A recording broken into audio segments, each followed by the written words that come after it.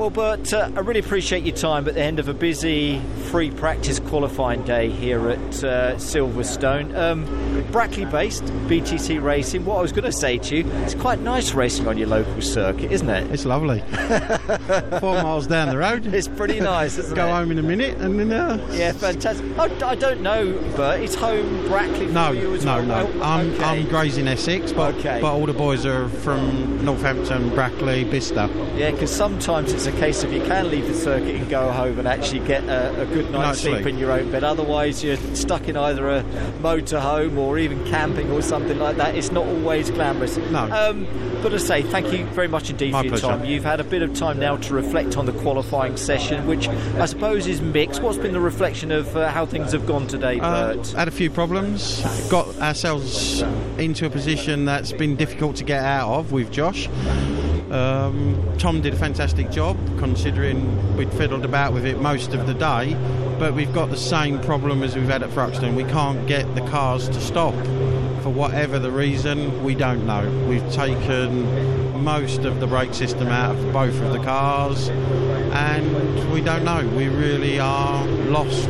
So this is predominantly on Josh's car, where you feel you've got some braking issues, and on Tom's as well. Yeah, because I did have a chat with Tom Chilton, who was telling me they work continuously, and I know you have as a team with all 3 cars, Bert, and it's a frustration really that you can't actually find exactly what it is. But explain to people, Bert, when we look at the British Touring Car Championship, the time margins are so infinite, aren't they? They're so tight, especially on this Silverstone national circuit, where you're looking to save thousandths of a second, aren't you? And if you haven't got it right, it makes the difference. You could be on, row 12 as against row 2, couldn't you? Because of some issues that, just mean you're missing out fractionally.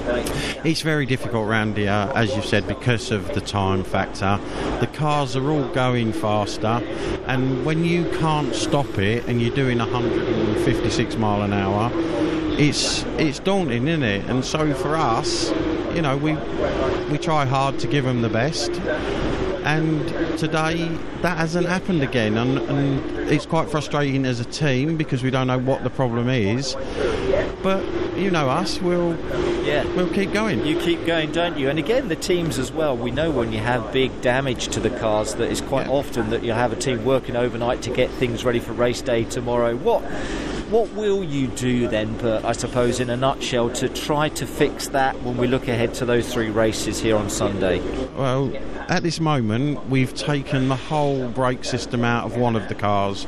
So all the pipes, all the unions, the master cylinders, the pedal box out of Josh's car, and now we're just about to replace all of those bits new. So the bias lever, the pedal box, the bias bar, all of those things have come out, and we're replacing them. On Tom's, we're going to try some more discs, more pads of a different make, and try that tomorrow for him, and then we'll reevaluate after race 1 and see where we are. Important, if you can, for all of the 3 cars, that race 1 goes well. Like you say, you've got Tom on row, just having a look, 6. He's row 6, isn't he? Josh again as well, a little bit further down, and Michael a little bit further down the field.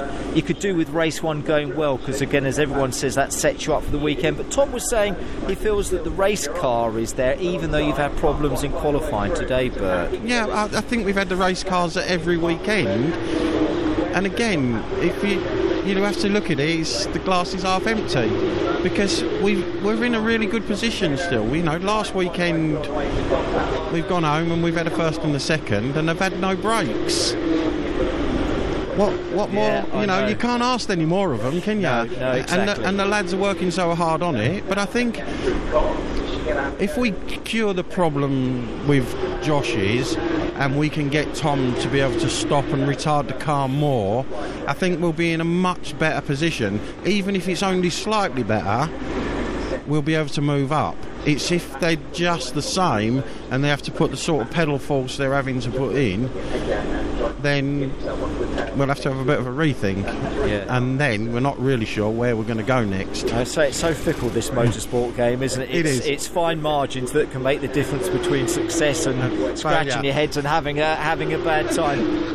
Well, I wish you all the very best in those 3 races tomorrow, but I know that the team will work hard overnight and that the guys will give it their very best in that opening race and the 3 races tomorrow. Just as a final question to you, like I say, your home circuit, or for the Brackley-based BTC racing team, it would be so lovely to have a lot of the sponsors and the commercial peoples and those involved in the team and everything else being your local circuit, but with the way that the world is at the moment, that's a no-no, isn't it? And it's a real shame. It certainly is. But I think ultimately, if you look at the way it's growing, and the TV and the online and the social media, I think it's all good. And I think the people are still enjoying it, aren't they? Yeah, I think the audience is there, isn't it? We've got a lot of fans following us now. We're growing every day, and we're really pleased. You know, this is frustrating, and every day goes by and it's a bit more frustrating, but that's motor racing, and you can't win every weekend. So for me, it's not